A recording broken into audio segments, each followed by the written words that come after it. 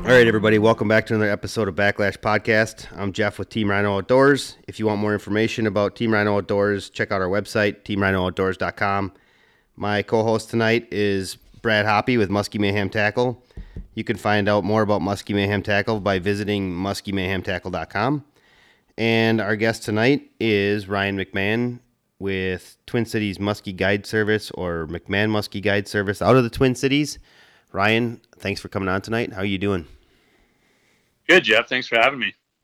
So, Ryan, you want to give people a little bit of information about kind of your background and where they can get in touch with you if you decide, after listening to you talk tonight, if they decide they want to jump in the boat with you for a day? Yeah, well, in the event that somebody likes this and actually wants to get in the boat with me, that'd be great. You can get a hold of me. My website is twincitiesmuskie.com. That's the best way to check it out, and I've got all my contact info there.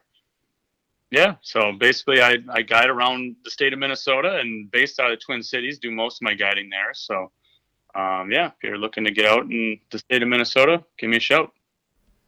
So, Brad, before we get any further, again, single co-host today, no Carrie. What's the story? Well, Carrie's kind of in the dumps.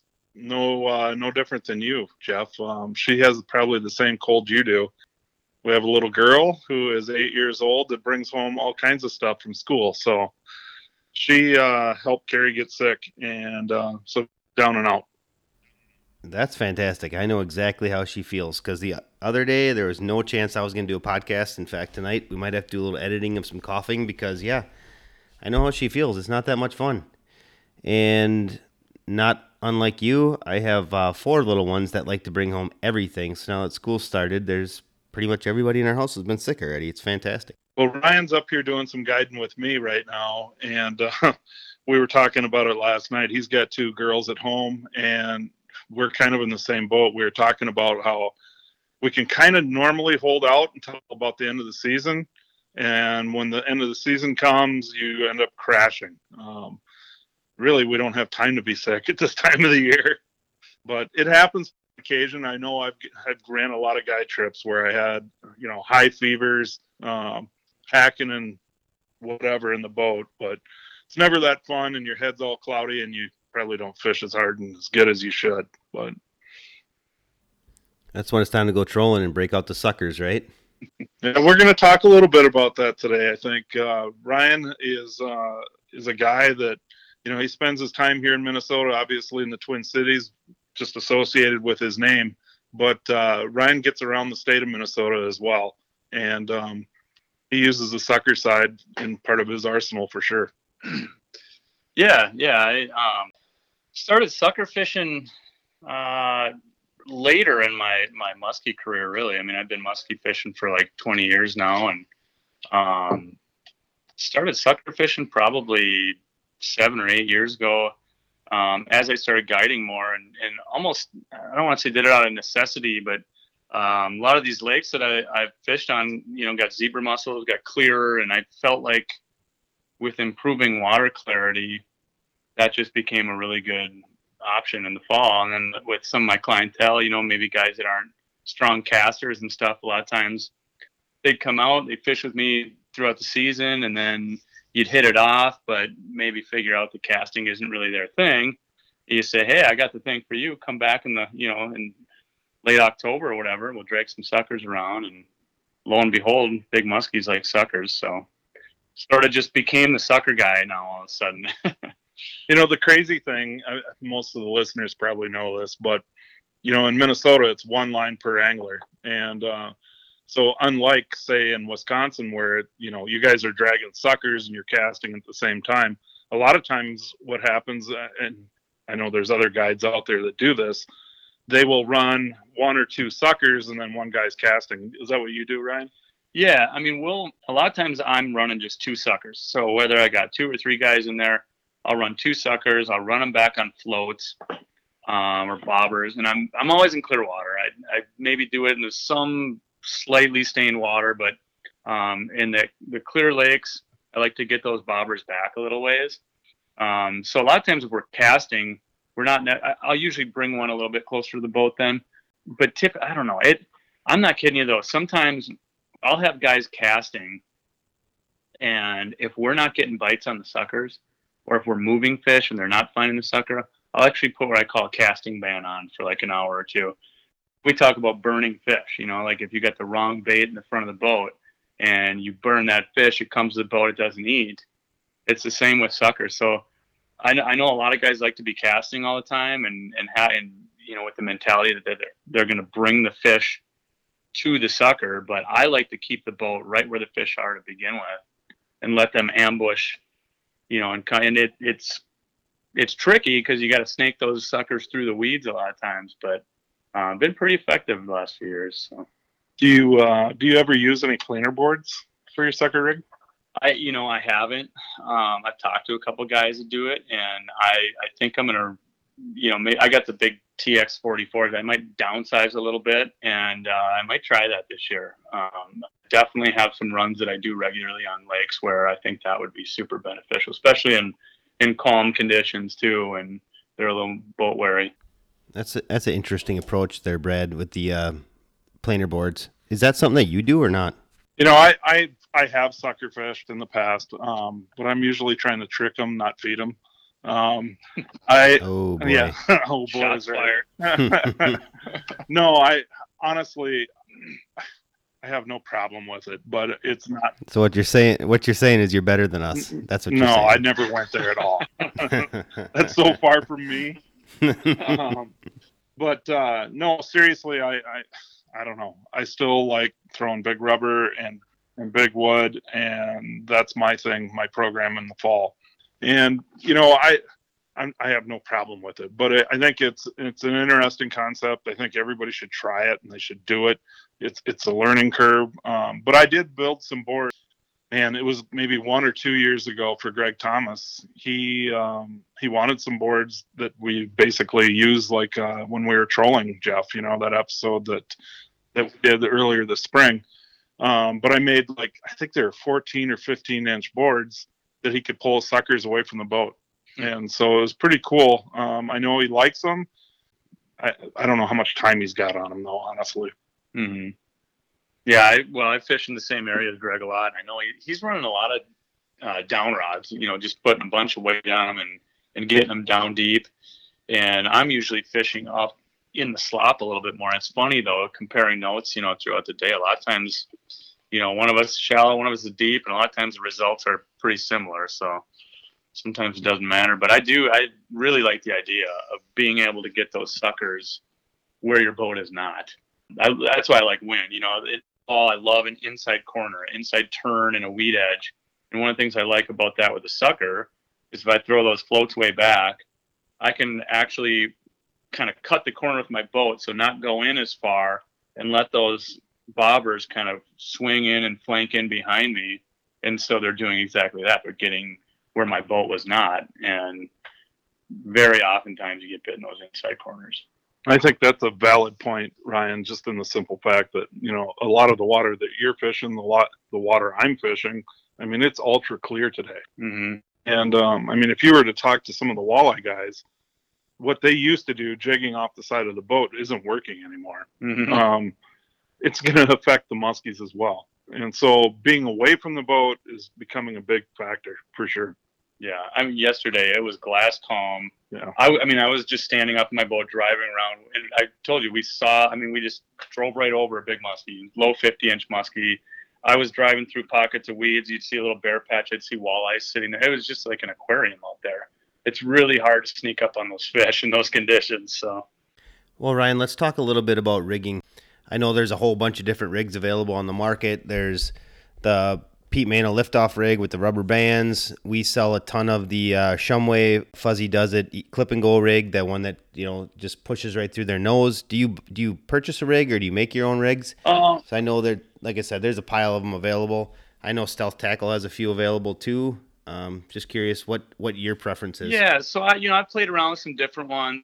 I've always had Stealth Tackle make up some rigs for me, and I usually go with just an inline rig. I've had a couple of dual lead rigs that I'll use.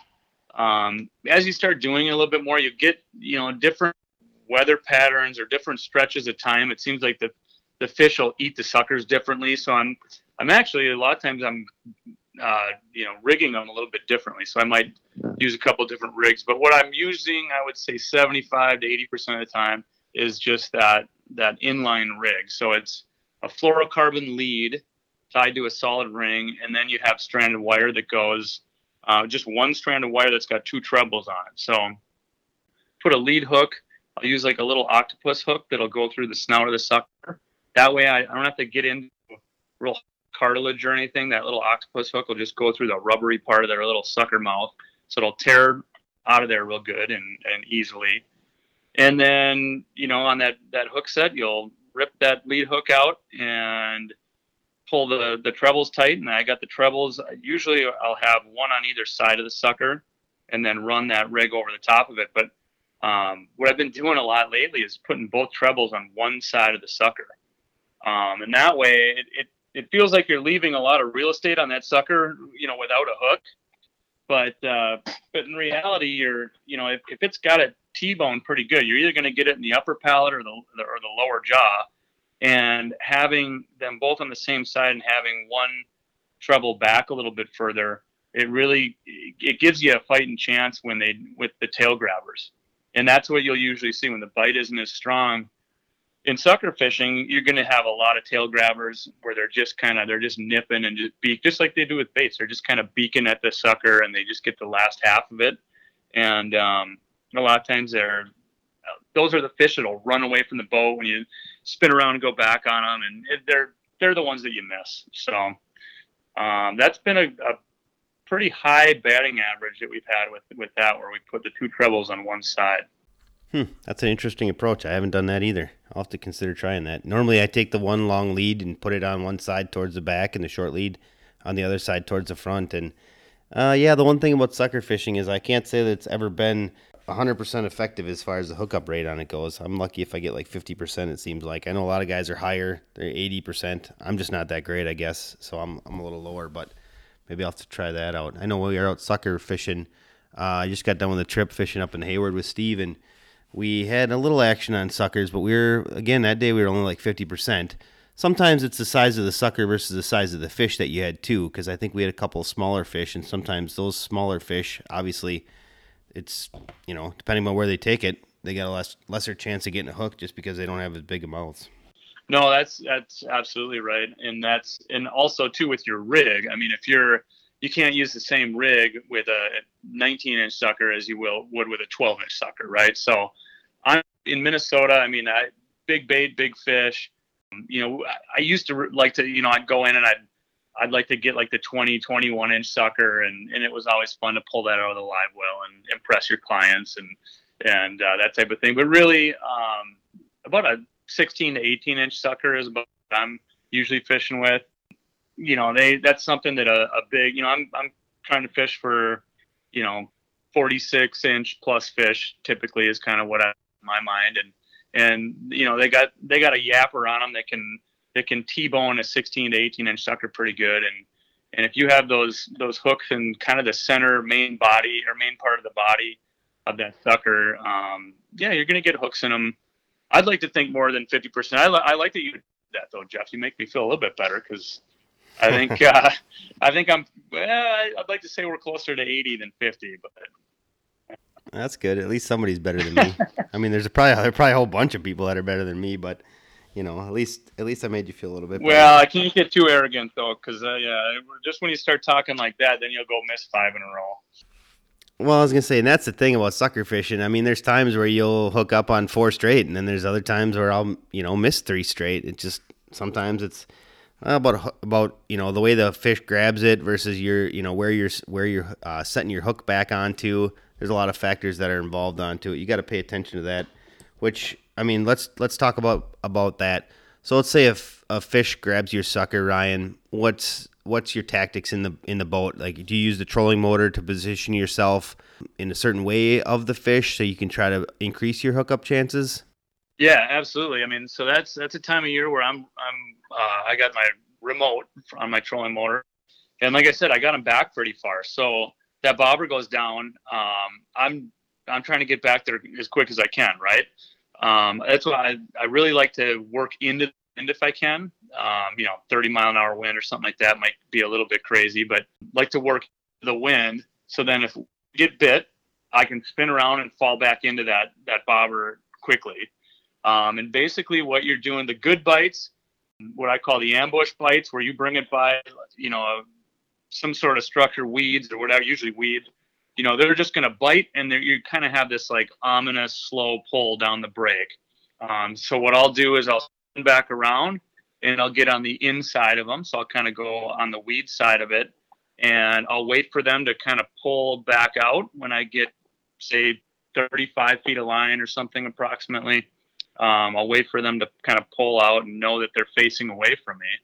And it doesn't matter if they're moving or not. I actually prefer them not to be moving quickly, but you want them facing away when you set that hook. That is the most important thing in my mind as far as setting the hook. You do not want, and sometimes they'll get crafty too. Sometimes if they run up onto the structure, they'll actually run up on the structure, they'll stop, and they'll spin around almost like they know what they're doing, and they'll look at you. So you can't just like let them run and then assume that they're still facing the way that they ran. I think sometimes they run up on top of these flats and on top of the structure and almost get lost. The big ones, they seem to bite and just move down that brake line. So go in position. I like to get on the inside, like I said. And then another really big thing, here's my pro tip of the day, setting the hook. Yes, you want the big hook set. You want to break that harness free, but you can actually take a little something off that big Hercules hook set if you put just a little bit of slack in the line. So you reel down, get your line tight, but then dip just a couple inches, just dip towards that fish and put that slack in the line, and it'll rip the harness out of the sucker way better than it will if you just pull on a tight line. I think one of the things, Ryan, that you should maybe mention is that's a key point, because you want that sucker to go free. I mean, for some of the listeners, maybe they don't realize what it is that you're actually trying to accomplish. Yeah, I mean, you want that whole entire rig. So however you have it secured, you're going to have some sort of a lead through the nostrils, or like I said, through the lip of the sucker. You need to rip that part free, and then the whole rest of the harness, that's the business part of it there at the end, where the trebles are. And you want that to lift free from the sucker and into the muskie's mouth. A lot of times you'll get maybe a weak hook set or something goes wrong and it doesn't break free, and the fish is swimming around that sucker and you think you're fighting the fish, and then all of a sudden you go to dip the net in the water and that thing just opens its mouth and swims away, and you never had hooks in it. So it's really important to get that hook set and break that harness free and actually hook the fish so you can fight it. Sometimes you get lucky and the fish you don't hook the fish and it doesn't open its mouth, and then you get to net the fish and then you realize there's a hole in the net and they swim through it. A hole? Wow. Yeah. That happened. That actually happened to us this year. If you watch our YouTube channel, Steve and I, we had that issue. I don't think I ever got hooks into the muskie. I sat on it twice and it fought, a little bit, but it didn't fight a ton, and then it just swam right up to the boat, had the sucker just chomped on it. I'm like, ironically, we net it, and I'm like, hey, I think we got lucky because I don't think it ever had hooks, and then we didn't get so lucky because it found the first hole it could, and she was gone. Wow, that's like karma full circle there. Yeah, exactly. You're like, hey, all right, we had a one-up on the muskie, and then nope, it one-upped us again, so... That's just good YouTube footage, though. Yeah. Yeah, honestly, I was surprised though that we could even use the footage. I could have sworn there was a few more F-bombs than what there really was, but I don't know. We were both a little upset, but I think we kept it together, which is surprising because I wasn't real impressed. Nice. Well, talking about hook sets, let's talk about rods. I mean, what are we looking at using rods here, Ryan? For the live bait stuff, I'll use fiberglass rods. Main reason is just when it gets super cold out. You don't want to be using your nice high buck graphite rod because you can blow the thing up. Basically, as stout of a fiberglass trolling rod as you can find. I've used a couple different ones. I think Custom X has one. I've got a really stiff tooth tamer that works pretty good. And I've got a Thorn Brothers one that I like. And it's a trolling rod. I actually had to have them take a few inches off the tip just to stiffen it up a bit. But yeah, I mean, you want to drive hooks, but you also want once that hook is set, you got potentially and hopefully a pretty big fish on a fairly short line. So you want that thing to absorb head shakes. So it's with any musky rod, it's kind of, you want the best of both worlds. You want to be able to drive hooks, but then you also want that rod to work for you once that fish is on and absorb those head shakes so you don't horse anything out or rip hooks out. So How long rods are you using, Ryan? Usually an 8-footer. It's hard to find a stiff fiberglass rod longer than that. Really. Right. Are you using counter reels, or are you using? Yeah. Yep. I like the line counters. It's always nice to be able to know how far you got your bobber set back. But really, I mean, you can almost eyeball that part of it. It's after you get the bite. And knowing, because if they run or if they're going down, it's really nice to know how much line you have out. If they go down the break and you can't see that bobber before you set the hook, knowing that you've got, because sometimes you'd swear you got 30 feet of line out and you still have 70.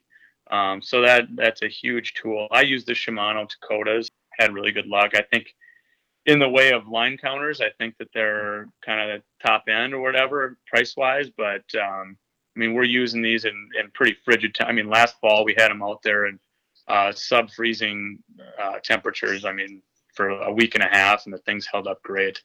On the gear end, that's pretty much the same type of stuff I'm using, Brad. I basically use a trolling setup is what I do. If I'm not trolling for the day, I'll pretty much use my same trolling setup for sucker fishing. I've been using the Chaos Tackle assault stick trolling rods. 8-footers have been working pretty well. And same thing like Ryan said, the Shimano Takotas. For anybody that's looking for a line counter reel, that's a really great line counter reel. It's also been, I don't know if you have the new ones, Ryan. You got the newer, lower profile ones, the ones that look like the, I don't know, like I'm trying to think the Tranx 400s. Do you have one of those? Do you have those type? The line counters? Yeah. Well, I think Daiwa makes a low profile line counter. I've not used those, and then there is a new Takota. Yep, the new Takotas are more a low profile one. Is that okay? Yeah, I guess I haven't looked at them that closely. I don't have one because the ones that I've got have been bulletproof. So I only got a few of them because I've heard that the one downside to the Takotas, and you might agree, is the clickers are a little quiet on them versus like if you use like a Daiwa C-Line or any of those clickers are loud as heck. Yeah. So the reason I upgraded to the newer ones is because I wanted to get the line counter, the clicker, a little bit louder than what we previously had. Yeah, you're right. You know what? I lied. I have played with those at least at the shop, and you're right. They're much louder, which it's nice. I mean, especially in the wind or whatever. And you can tell a lot, when a muskie's chasing a sucker, or a lot of times there's a little foreplay before they actually bite it. So it's nice to be able to, you kind of just like trolling. You get your ear gets trained to the different sounds of the rips and stuff like that. So having that good clicker is important. Yeah, it's not like the old ones. I mean, if somebody can find a deal on the older ones, it's not like those are. It's not like they're super quiet, but the new ones are just a little bit nicer. So sometimes, like you said, if the wind is howling or your motor's a little loud, if you're actually trolling and not just sucker fishing, it can help. It can help you hear it a little faster, a little quicker, whatever. I'd use both. The Daiwa makes it on the C-Line, but I have a lot of Takotas, and they're early Takotas where they're probably a little quieter. But even with the motor noise and everything else trolling in the spring or in the fall, I've never had trouble hearing it because you're pretty much like you said, Jeff. You're tuned in. You want that rip, so you're listening for it. I've had some bad luck. I won't name any brand names, but some of the other reels that are out there that are line counters, I've had a lot of troubles with them, and basically I've just thrown them in the lake because they lock up when it gets really cold. Basically, you're hand over handing fish in, and but both Daiwa and Shimano both make good reels that I've never had any issues with. Come on, Brad. We don't have any sponsors. Let's bash some junk and get some people mad at us. Okay. No, that's not. I'm just kidding. Do tell. I think some of the companies that and I'm talking from 10 years ago or whatever, but some of those companies have improved some of their products as well. But one bad experience leads you to not go there again, right? Yeah, absolutely. I mean, if you're looking for a trolling reel, in my opinion, if you're gonna buy them, they're more expensive. Get a Dakota. That's my opinion. And I have no sponsors. I have to pay for my Dakotas, but that's personally what I would do. Totally agree. The drag is smooth. The line counter always works. I mean, they just work like Ryan was talking about. I've had them in really, really crappy weather fishing. I mean, I used to fish really late into Green Bay, like to the point where we couldn't troll everywhere because there was ice around us. And I've never had issues with them at all. I'm sure there's people out there that'll bash them because obviously with any product, there's some people that have had negative experiences. But in my opinion, they're worth the extra money. And I've owned a bunch of different line counters. I think it's interesting because the only negative thing I've heard about them is the price. And I think trolling guys are like, for me, that's the cheapest muskie reel I buy. So it doesn't bother me at all. I mean, they're like, whatever, $180 or something, maybe a little bit more with the new ones. But yeah, get the good stuff and be done with it. It takes hand lining one muskie, and whatever was your failure point, you're never going to use that product again. So just, yeah, get it to Dakota, be done with it. So let's talk one thing about the Dakotas or any line counter for that matter. Size of the reel. I personally use 500s on all my stuff. I know a lot of guys are telling me I should be running 700s, but when I'm trolling, unless I'm not using mast systems, so I don't have a ton of line get to the end of the mast or anything like that, I don't see any reason why you need anything more than a 500 for what I do. Some people might think they need a bigger one. Do you know what size you're running, Ryan? Boy, you put me on the spot here. They make a 600, right? They do. Yep. I think that I've got the 600s. Yeah, but same with. I mean, I've got. Of course, I should mention this. I've got heavy line on there. I've got Cortland Master Braid 100-pound, which is a pretty thick diameter. So, and I've got a lot. I've had some. I mean, I've actually had some muskies that, they eat a sucker. I'm in the wind, and I'm, getting downwind of them, and they're running the other way. And we've actually a 52-incher. When I first started doing this, like the first year that I was really sucker fishing, we got a 52-incher that I was trying to get back up, and I actually blew a fuse, an inline fuse on my old trolling motor, and was trying to get back upwind to the thing. And all of a sudden I'm watching the backer. I used the red Cajun line for backer, and I could see this red stuff going through the guides, and good guess in my boat, this Ben that I fished with forever doing this. He's going, Ryan. And I jumped on the big motor real quick and fired the big motor up and chased her down. And by that time we got to the fish, and he's like, should I hit it? Yeah, just hit it. So, but yeah, so you want 150, whatever, 200 yards maybe, just to feel safe. But, where on my casting reels, I'm probably just putting 100 yards on. Yeah, I know back in my early days of fishing Green Bay, I used to be running 300 series, and everybody thought I was crazy. But on Green Bay, I mean, we're only fishing in 10 feet of water most of the time, or maybe 12 feet of water. A lot of times, I'm only running out 20 feet of line or so on my bait. So I don't know if you got 50, 80 feet of line on that thing. It seems like you're plenty fine, unless of course it makes a major run on you. But on those 300s, you can still hold probably at least 100 yards of line.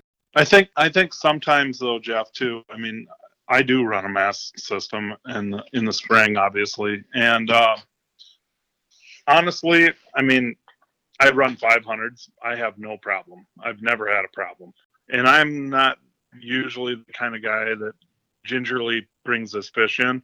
We're not fighting tarpon; they're muskies, and I'll stand on them a lot of times. And I don't know. I've never seen my backing on casting or trolling, either or. But that's pretty cool that Ryan has. That's kind of a neat story. Yeah, panic mode is a good way to describe that. Yeah, it's all good. Yeah, like I said, I mean, typically a 500 series reel is going to be just fine for you for doing what you need to do in most applications. I think for fighting fish too, sometimes a smaller reel is a little bit easier for you to handle. If you have a big giant, I've got pretty good size hands, but palming a reel is the way I choose to do it. But some people go in the foregrip. I don't know. You get that 700 series in your hand, that's a big reel. you know? Well, and especially now that everybody's used to such small, low profile reels. And it's like I'm just realizing this as you're saying it. When I have a guest come out and fish suckers with me, they're never touching that rod and reel until it's game time. So all of a sudden I put that rod and reel in their hands and say, all right, set the hook.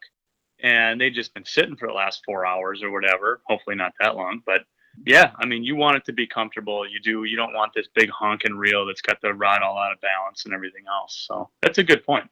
So since we're kind of talking gear, and let's just shift gears slightly, and onto big reels, the Tranx 500 is obviously a giant reel. Is that something that you use also, Ryan?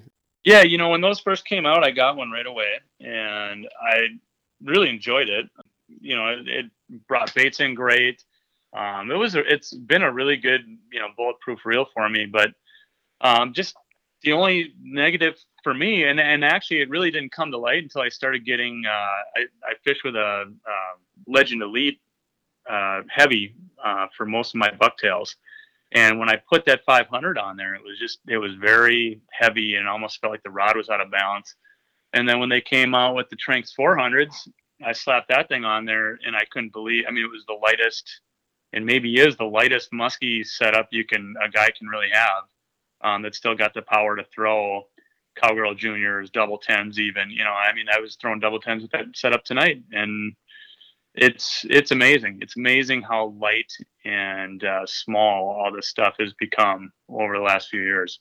So the only knock I can have on a Tranx 400 is for probably the first, I don't know, 5-6 times you take it out there, the drag seems to loosen up. Do you have that same problem?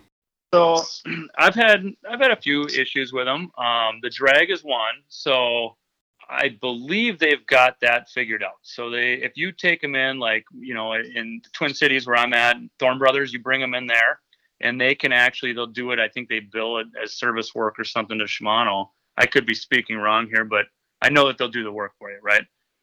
They'll add washers to the drag system. So they add these washers, and that'll take care of that problem. Also, another issue that I was having right away was the level winds on them. So there's that worm drive. And if you look at yours, if it's black, it's plastic. If it's, metal, chrome color, then it's aluminum or steel, I don't know, whatever. And so I think the first run of them were plastic, and the grooves were getting worn out or something, and that worm drive that level line would stick on one side. So I've had all mine converted over and haven't really had a problem. You can actually add washers, I think, is it whatever, was that the Paul or whatever, what that goes into the worm drive? They can actually stack washers in there too if that level line is giving you problems. But I've had the level wind issue with a couple of them as well. But with all that said, the cost and just the comfortability and the performance, that's my favorite reel at the moment. I'm running like 6 of them out of my boat right now. The 500 or the 400? The 400. I'm sorry to clarify. And the 400 had those problems originally, or so both the 500 and the 400 had? I'm sorry, no, just the 400. The 500. In talking to Tong, the reel guy at Thorn Brothers, he'll say the 500 Tranx is like the most bulletproof reel that they have come in there. All he ever does is just like service them or just lube them up and go through them. So it's a great reel. It's built like a tank, but it also weighs about the same as a tank. So I still use mine from time to time. If we're cranking big blades and stuff for a long extended period of time, I'll slap that on. But those 400s are so comfortable in my hand. On the 400, Ryan, do you have a preference on high speed, low speed? I'm usually using the high speed for bucktails. Even if I'm trying to go slow, I'll just slow it down. But I feel like it keeps me in touch with the blades a little bit more. I can feel the grind of the blades. I know that they're going. I like the power handle. I know a lot of guys actually have put power handles on the lower geared ones, which seems like a fantastic idea to me. It sounds like a good solution for bigger blades and getting a little bit more torque. So I am going to try that, but I don't know. I do use the low gear ones for quite a bit. For some reason, just a lot of it boils down to what feels more comfortable. I like that paddle handle, like on jerk baits. and glide baits, even top waters. A lot of times I'm using the lower gear and the paddle handle. See, and for me, I'm a low gear guy. And the reason I am is because I do a lot of slow rolling, and I want to feel that bait the whole time. I struggle when I get a high speed reel. I'm like, man, I just feel like I lose contact with the bait. So, like during the day, if I'm going at a high pace, I'm okay. But I really, really like to go slow, especially when it gets down to low light. And one of the other things that I would say is with the big old the handles on there, a lot of times you cast and it whips over and clicks off. What you can do to defeat that that issue, if you will, is kind of hold the rod sideways, a little bit of an angle, and it won't roll over and stop your bait midair. I know exactly what you're talking about. I see that happen a lot in my boat, and that's probably that makes the worst noise you can ever hear a reel make. I think we've all been there.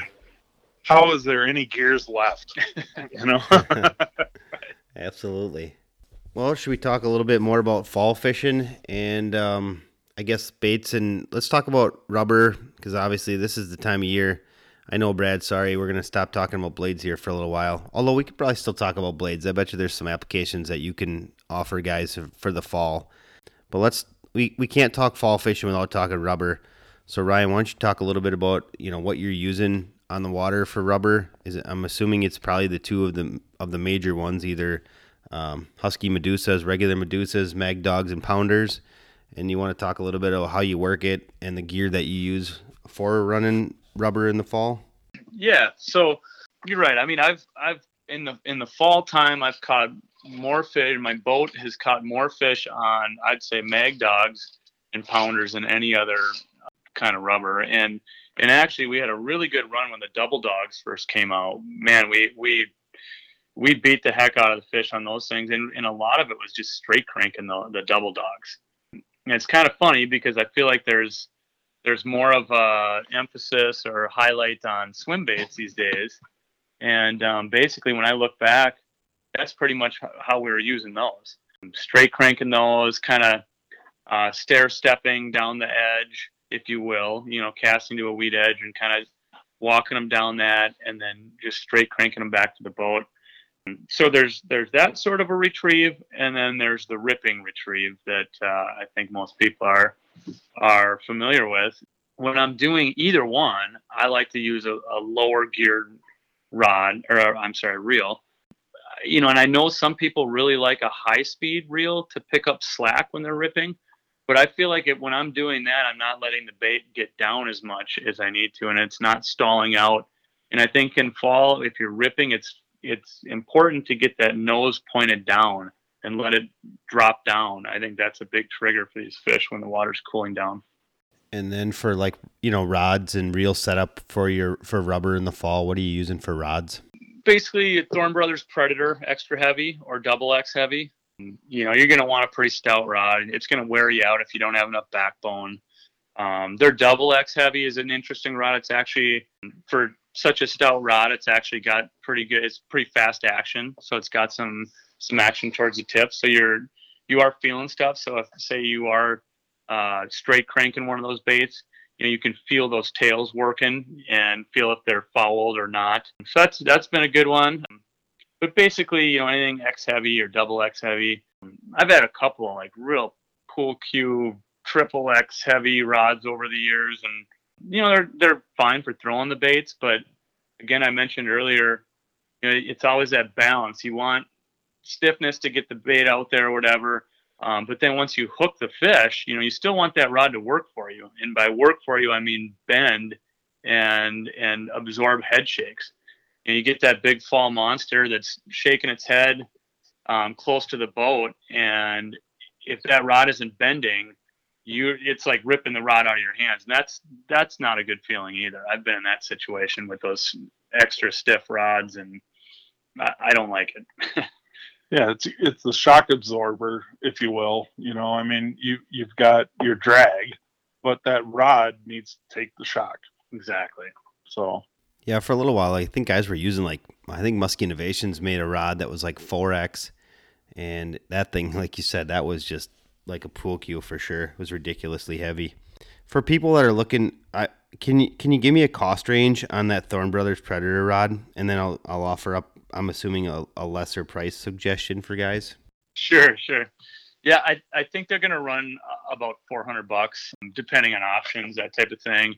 And they're all custom. So, one thing with a big rubber rod, it's nice to have a longer butt end section. So, 18, 19, 20 inches even on a butt end section. So something like that is why you might pay a little extra money for a custom. But yeah, I know that there's plenty of good options out there, and that's the beauty of it nowadays, is there's different price points. And yeah, I'll let you mention them right now, because I'm not even sure what else is out there.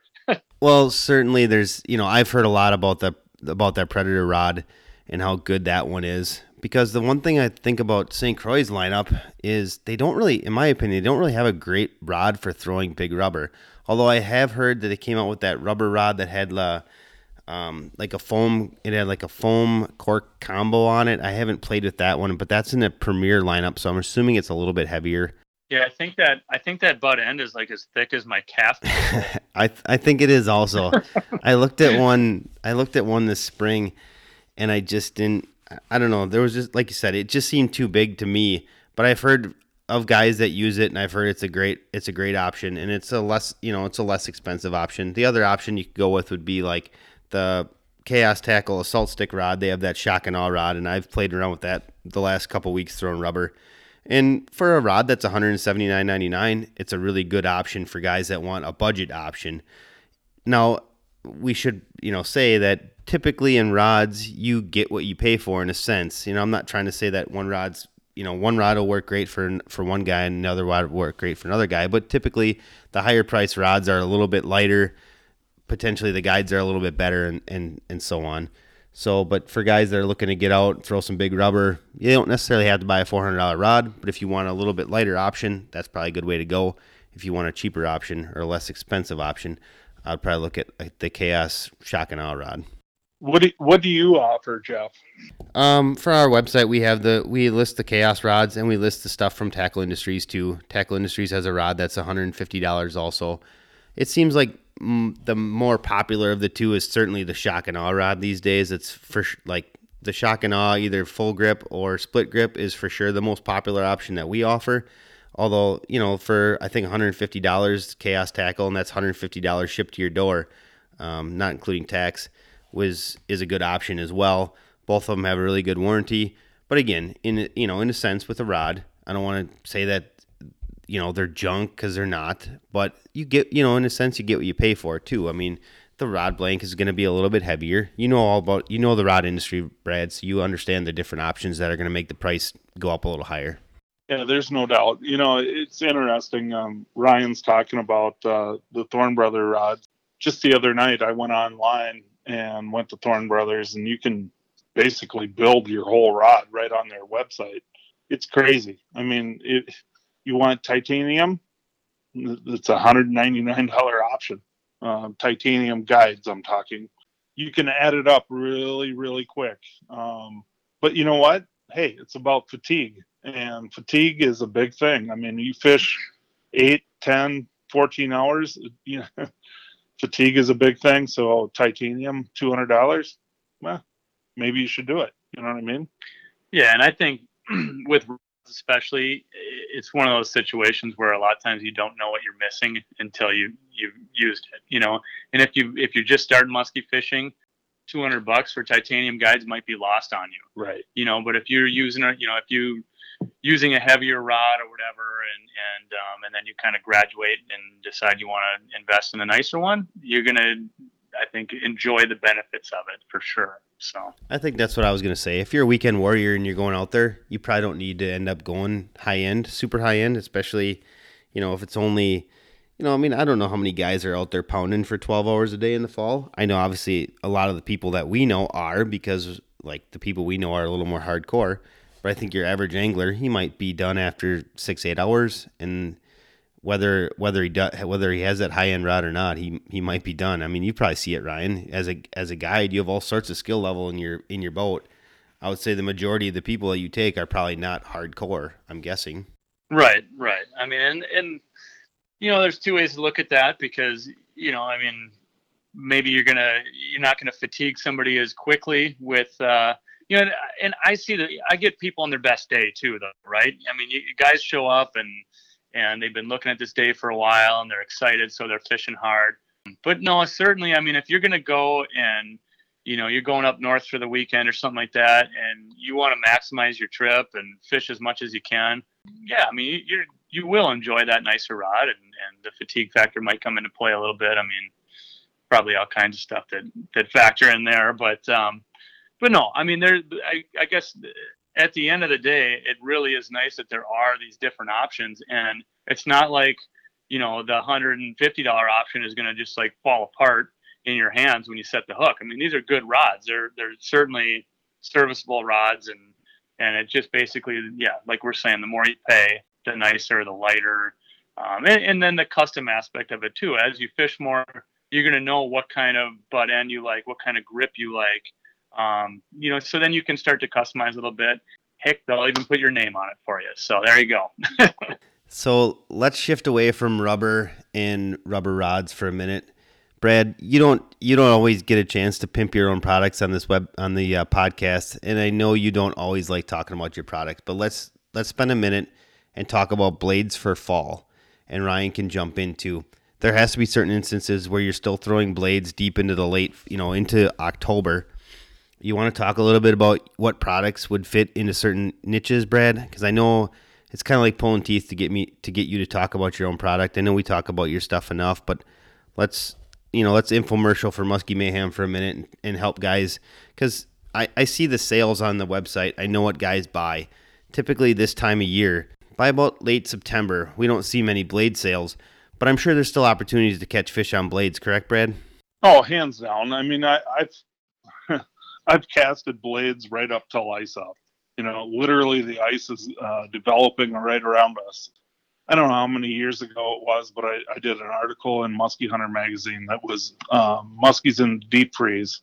And what that was about was literally ice around us fishing and still fishing blades.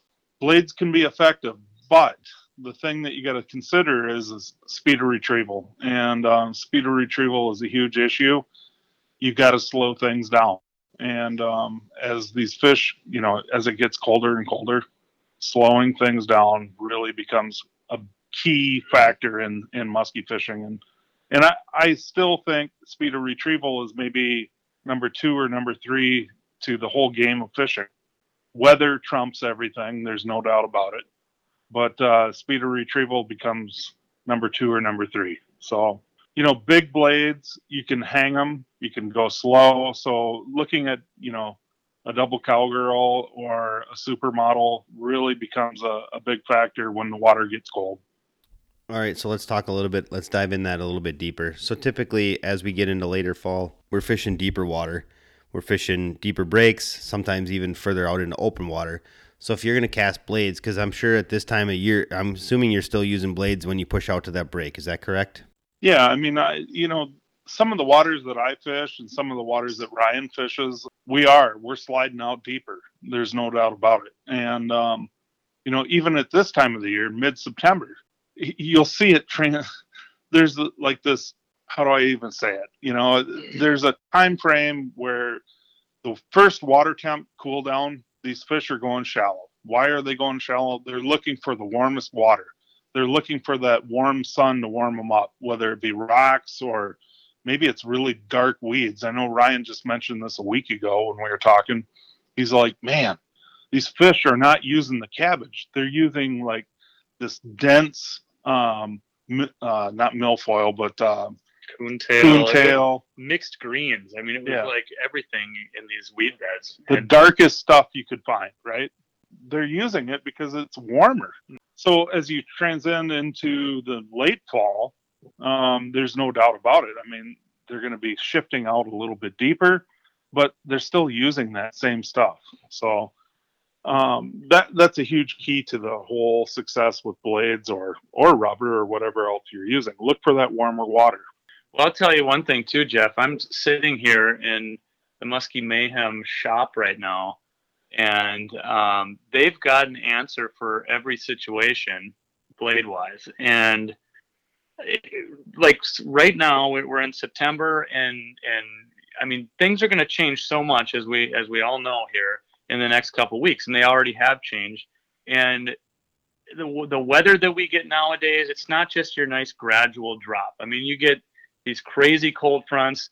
I mean, it was like 88 degrees out today. I mean, we get warm weather, and at one moment these fish might be sitting in 4 feet of water in the sand, and they want a rabid squirrel scream by them at 100 miles an hour, and then the next day they're sitting off the break, and you have to crank a supermodel or a double 10 just fast enough to get the blades turning. So I mean, I'm looking at all kinds of different blade combinations here, sizes, styles.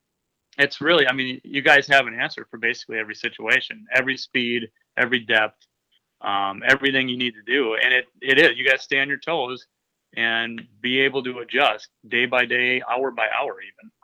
I agree, Ryan. I mean, it has been, yesterday was warm and flat. Today was 20 to 30 mile an hour winds, and the fish kind of went up shallow again, Mm-hmm. Yesterday we seen fish shallow, but were they active? No. So they kind of slid out and started using the deep break again. Yeah, it's there's so many different equations in this whole deal. Mm-hmm. Well, and yeah, I mean, if they're shallow and you're fishing quick with a small bucktail, and then you find them out deeper the next day, you can't expect to go out there with that same small bucktail and fish fast over the top. I mean, that's where, getting back to the late fall thing, well, and even this time of year, I don't do a whole lot of night fishing anymore, but I like fishing into the dark a little bit now. The days are shorter, so I can put up with staying out a little bit after dark. I mean, the supermodel, double 10 supermodels, big blades, those baits this time of year fish very slowly. The thing I like too is you can fish them slow when you're still up on top of structure. You can get that fish get that bait just under the surface and bulge it for those fish that are sitting up on top and don't want to chase something down 100 miles an hour, which they usually never do after dark, right? So right, slow is better. Mm-hmm. Well, I will say that I don't know how the fishing's been this week for me personally. But I was happy to see the weather get warmer because I was actually afraid we were going to see turnover in September the way things started out. Things had dropped ridiculously quick. I'm sure it was the same over in Minnesota as it was over here. Yeah, there's no doubt, Jeff. I mean, our temps, they swayed really, really quicker than ever, And I was in the same boat. I'm like, wow. We dropped from 70-some degrees down to bottom 60s on the surface, right? Things have kind of slowed down. We had 70-degree water again. You know how it bounces back really quick with calmer days and big bright sun. The sun still got a ton of power, so it always equals out in the end. Yeah, like I said, yeah, I thought we were going to be in for an early fall the way it looked. Super early fall the way things had looked. Like we'd be icing up by like the middle of October the way it was. It was ridiculous, but. So far, it looks like we're going to be able to fish a little longer than that around here.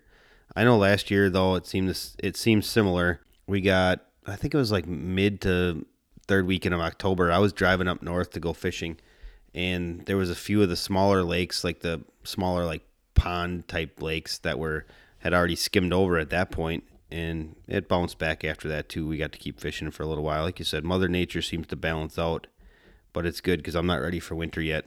I don't think any of us are. No, definitely not. No, I've had too many conversations with different vendors about muskie expos lately, and I'm not ready to talk about that yet either. So we're not going to talk about that tonight because I've already had too many conversations. I'm thinking, man, we can't already be there. It seemed like it was just April the other day. I agree. All right. Well, it wouldn't be a podcast if we didn't talk about electronics of some sort. But in this case, let's talk a little bit about maybe...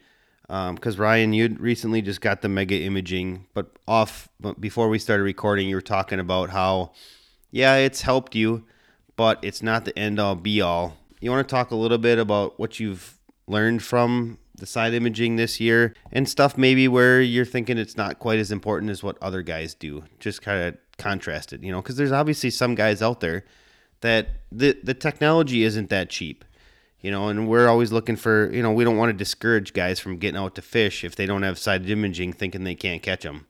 So that's where you come in. I want you to encourage guys that don't have it, how they can still catch it, and what you've learned it from this year by having it. Sure. Yeah, I mean, I sort of a self-proclaimed low-tech fisherman, right? I always have been, and found myself in a predicament last year where I had a unit kind of go out due to water damage, and so I had to get new units and went with the Humminbird Mega Imaging this year, and I've had a couple of times, like right now, a lot of the fishing we've been doing and back in town, especially, we've been fishing really shallow. Okay. And I'm able to see some weeds. It helps me, but I'm not really marking fish in the, when I'm in 4 feet of water and sloppy weeds around me. It's hard to pick that stuff up. Back in June, I have a couple of stories where, fishing off the break lines, and we'd mark a fish and I'd say, oh, wow, there's a muskie. That's definitely a muskie. It's laying underneath us. It's right on bottom. That thing's not going to bite right now. So I don't even think I have a story where we came back the same day, but I know one for sure. Went back the next morning. We had a major or minor, I can't remember, right away in the morning. Went right to this spot and caught one. So, there's those situations. I don't have like that aha moment though, where I'm like, oh, there's one in open water, and I drove over and casted to it, and next thing you know, things in the net. Right now, I'm still kind of getting used to it, getting dialed in with scrolling speeds on my screen and that type of thing. Really looking forward to using a little bit more sucker fishing wise. But for the guys that don't have it, when I started muskie fishing, there were no GPSs, right? And then we got into the handheld GPSs they helped, but they were, they didn't even always tell you where you were. They'd show you at one point, and then they'd have the little icon with the question mark, and then all of a sudden you're 350 feet over the other direction. So I still think right now, I think that the GPS and the mapping are the steps that they've taken the last 10 years and how they've improved. That's what I'm using. I mentioned earlier in the podcast, yesterday was so calm and so sunny. I was able to just drive around this lake and look for patches of cabbage. Okay. And then I'm marking those on my GPS. Okay. I might not fish it, at high noon, flat, calm, and sun, but when that sun gets to the tree line, I'm going to go and hit these little patches of cabbage. I know where they're at because I just marked them on my highly accurate GPS. So that kind of stuff, the mapping nowadays, guys will, sometimes, scoff at $120 or whatever for a map card. My Lord. Those things, they might be off a little bit here and there nowadays, but they are good, and you got to know where you're at on the lake. So use that GPS, put eyes on weeds, put eyes on spots. If you're in dark water, use your sonar, but mark these spots. Weeds, rocks, they'll change a little bit. Rocks won't, of course, but that's where I'm putting my waypoints a lot of times is on the good patches of weeds. Sure, I'll mark, caught fish or good follows, but knowing where you're at, knowing where that structure's at, because when it's prime time, your cast got to be landing where the structure is. So I think that, in my opinion, just really knowing how to work your map and knowing where you are is probably the most important thing. Yeah, I think we can all agree on that. It's good to hear you talk about, I would say, like going out and just fishing normally, using your, your map, using your eyes, actually visually seeing the structure, putting the puzzle together. Because I think that there's certain people, I've heard stories about certain guys that literally will not fish anything unless they side image a muskie. And like certain structure, if you're weed fishing, I don't always find it to be that way. We've caught lots of muskies this year, and we haven't side imaged all of them, every single one. In fact, last weekend we side imaged a whole bunch of them, and they didn't all bite. So just because they're, it's helpful to know they're there. Like you said, at least it gives you the confidence to come back to the spot and maybe hit it again. But it's not a guarantee that you're going to put fish in the boat. Right. A lot of times I think when these fish are in ambush mode and they're tucked into the weeds with their nose sticking out on the edge, you're probably not going to see those fish. the ones that I have side imaged have been off the break and low, so I don't know what that tells you. I mean, yeah, I think when they're on the bottom, they're usually not very active, right? They always speed up, I guess. So you could argue that, but no, if you're not marking fish, I wouldn't let that discourage you. A good spot's a good spot. And if there's cover, those fish are going to be in the cover. So yeah, I mean, you have to fish every spot thinking that there's going to be a fish there, whether you see it on the screen or not. So, well, I think that I've gotten emails through our Backlash podcast email, and they ask almost like questions about, well, would you still fish a spot if you don't side image a fish?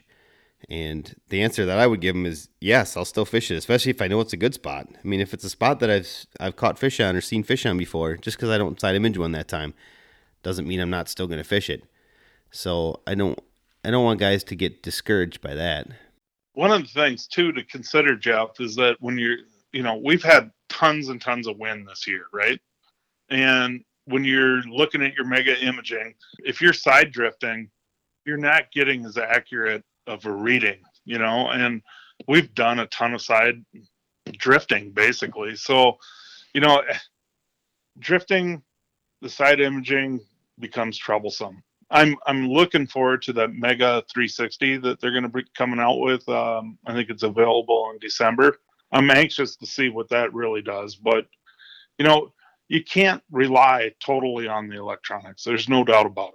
And a good spot's a good spot, and a muskie's a muskie. So at the end of the day, put your time in, and when you have that good spot, make sure you fish it. Yeah, like I said, I just don't want people to be discouraged thinking I don't have the latest technology. I can't catch these muskies, because we used to catch muskies before without it, and we can still catch them with it, So I just don't want guys to think that they can't catch them. Hands down. You're right, Jeff. I mean, the objective of our podcast from day one has always been to present information to people to help them catch more muskies. So we're hoping we give you different options. We give you different electronics options that can help you put more fish in the boat. But we certainly don't want anybody to think that just because you don't have side imaging that you're defeated by going out there. Because, I mean, there's times I fish, I don't even turn it on. I'm just, all right, I know this spot's pretty good. I don't need it, or I don't want to screw around with it to put it on or whatever. I come up with different excuses, but you know how it is. Well, at the end of the day, I mean, it's like anything you do in life. If you can put an advantage in your pocket, that's what you need to do. Ultimately, not everybody's going to do it. I get it. I totally understand it. But I'm a freak when it comes to, if I can put an advantage in my pocket to put the pieces of the puzzle together, I'm going to do it. So, and that's me. I'm not saying that's everybody. So, well, I think all three of us on this podcast are to the point where, I mean, if we bought the next tool that would help us put 2 extra muskies in the boat that year, we would spend $500 or $1,000 to get it. There's a reason why you want 360 mega imaging, and there's a reason why I'm interested in it, and that's because I'm thinking to myself, if it can help me put 3 extra muskies in the boat, I'm probably going to look into it. Fortunately, I'm in a position where I can purchase it, but I understand how guys would balk at not wanting to spend the money on the upgrade. Yeah, you're right, Jeff. I mean, I guess ultimately it's a sickness, right? And it's beyond that. Yeah, beyond that, you're right. I mean, ultimately we're a bunch of whack jobs, honestly. Yeah, you got that right. Yeah. Well, let's see here. It's a Friday night. This is for guys that are interested in the date. It's the 20th of September. It's a Friday night. It's 20 after 10, and we're recording podcast talking about muskies. That there alone should tell you about the level of the sickness. Yeah, and Ryan and I got off the water early to get on this podcast, and we haven't had dinner. Yeah. I don't know what's wrong with us. Lots of things. The list continues to grow. Yeah, I don't even want to think about all the things that are wrong with me. Yeah. Long season, long day, but you know what? I can't wait to get up and do it again tomorrow. Well, especially if you guys got rid of the wind and stuff already. Hopefully it calms down tomorrow. I know we're apparently supposed to get what you guys got today, because it's supposed to be 20 to 30 miles an hour and raining and stuff tomorrow. I don't know. Did you guys get rain today? No rain today. It's supposed to rain like at 3 a.m, I seen some lightning on the way home, but we're going to deal with 15 to 20 tomorrow as well. So we've had so many wind days you can't even imagine. Yeah, I know we talk about it every podcast how crazy the weather's been, and this week is no different. This whole month has been no different. We went from, low nights in like the 38 degrees to, I mean, today over here by me, it felt like middle of summer. It was 80 and humid, and it's just been crazy how this whole year has been crazy. We've had tons of rain. I'm sure most people in the in the listening area of this are in the Midwest. I'm guessing they're probably in the same boat. I bet you we've had no less than, I think they said the other day that we were like a 3/4 of an inch away from setting a record in September, and we still had like whatever it was, 10, 15 days to go to get that 3/4 of an inch. There was a 2-day stretch where we had like 7 inches of rain over 2 days. It's been unbelievably crazy. The river by my house has probably come up, I don't know, I'm guessing 3 feet in the last week. Yeah, that's amazing. A road right next to the house here. It's gravel, and the only time I ever see it flood is like the beginning of spring. Melt off with the snow and what have you. It's been flooded multiple times all summer. So I don't know. We're getting our moisture. Well, a creek coming into Miltona there too. I didn't even know it was there because I've only fished here later in the year. And you said, yeah, it comes in pretty good, in May and June or whatever. That thing is gushing right now. I mean, it's putting a lot of water into that lake. I mean, I fished in front of it today. It was incredible. Well, guys, you got anything to add tonight? So otherwise, I think we'll probably wrap this up, Brad, so you guys can eat dinner and get ready to go do it again tomorrow. I'm going to go watch my son play flag football, so there's no fishing for me this weekend, and then I'm going to hang out in the shop and try to catch up on putting things online. Speaking of putting things online, hopefully by the time you hear this podcast, we will have Backlash Podcast t-shirts and sweatshirts, and I think we're going to put them available on both Muskie Mayhem Tackle website and the Team Rhino Outdoors website. Is that not kind of the plan, Brad? I think, right? No, I think you're dialed in there for sure. All right. So if anybody that, if you're looking to support the podcast in any way, since everything we do here is 100% for free, we don't get any sponsorship money from anybody. Oh, I lied. Hummingbird did send us a t-shirt, Brad, so I got that going for me. That's pretty sweet. No doubt about it, Jeff. It's kind of funny, I mean, that wasn't the objective. And, but we've talked a lot about side imaging and Mega. And, we got some t-shirts and some sweatshirts. So that's pretty cool. Yep. So at least they appreciated us talking about that. So, I mean, technically, you could probably almost like say we're like pro staff, right, Brad? Isn't that how that works nowadays? If we got a free t-shirt, we're pro staff? Yeah, that's the way I look at it. Yeah, I still got to pay full price for the units, but I got a sweet $15 t-shirt out of the deal, so that's awesome. Exactly. All right, Ryan. Well, why don't you tell people again how to get in touch with you if they want to book a trip or get out fishing with you? You can find me at TwinCitiesMuskie.com. So I got my contact info there. If it's during the season, the best way is I got my phone number all over that website. Just shoot me a text or give me a call. I'm not the best with the emails right now, but in the wintertime, different story. I'll get right back to you. But Twin Cities Muskie with a Y, Muskie with a Y, TwinCitiesMuskie.com. And Brad, why don't you talk about Muskie Mayhem Tackle? Well, we've got, obviously you can reach us at our website with MuskieMayhemTackle.com. You can email us through that, as well as Instagram and Facebook. And we'd love to hear from you, and definitely check us out. And you are listening to Backlash Podcast, and you can find us wherever you just found us now. You could also find us again on iTunes, Google Play, Spotify, Stitcher, Podbean, and TuneIn Radio. You can email us at backlashpodcast@gmail.com. And I said it last episode, I'll say it again. Because Backlash Podcast is kind of a nonprofit deal that we run on the side, essentially, we don't always answer the emails like immediately. We will get back to you, and we'll try to answer your questions, or we'll try to, we'll note that you have a question, and we'll try to answer it during a podcast. And so that's just kind of how that is with that. So be patient with us on the Backlash Podcast Gmail. And you can also find us on Facebook, and you can find us on Instagram. if anybody has any guests they want us to reach out to, we've heard about some river guys and some other stuff. I had a guy yesterday who wanted me to try to contact somebody from Michigan or fishes in Michigan. If you have any of that type of stuff, email it to us, post it on our Facebook page. Let us know some guests that you want to see or hear from. Brad and I have access to a lot of people in the fishing world, but it may not be somebody that you think of. And just because they may not be, known regionally, doesn't mean we don't want to talk to them. We're literally willing to talk to just about anybody about fishing, especially when we get to winter and we have a little more spare time. I think Brad and I are going to try to actually put out some bonus episodes like we did in the beginning, to just try to put out a couple extra episodes for you guys, and we can certainly use additional guests for that. As far as Team Rhino Outdoors goes, you can find us at teamrhinooutdoors.com. For people that don't know, we sell a lot of muskie gear from pretty much everybody in the muskie world, just about. We got some new crankbaits recently from a bunch of different companies for fall, so that's pretty cool stuff. We just got loaded. Like I said earlier, while these guys fish tomorrow, I'm going to be working on the website, updating some stuff.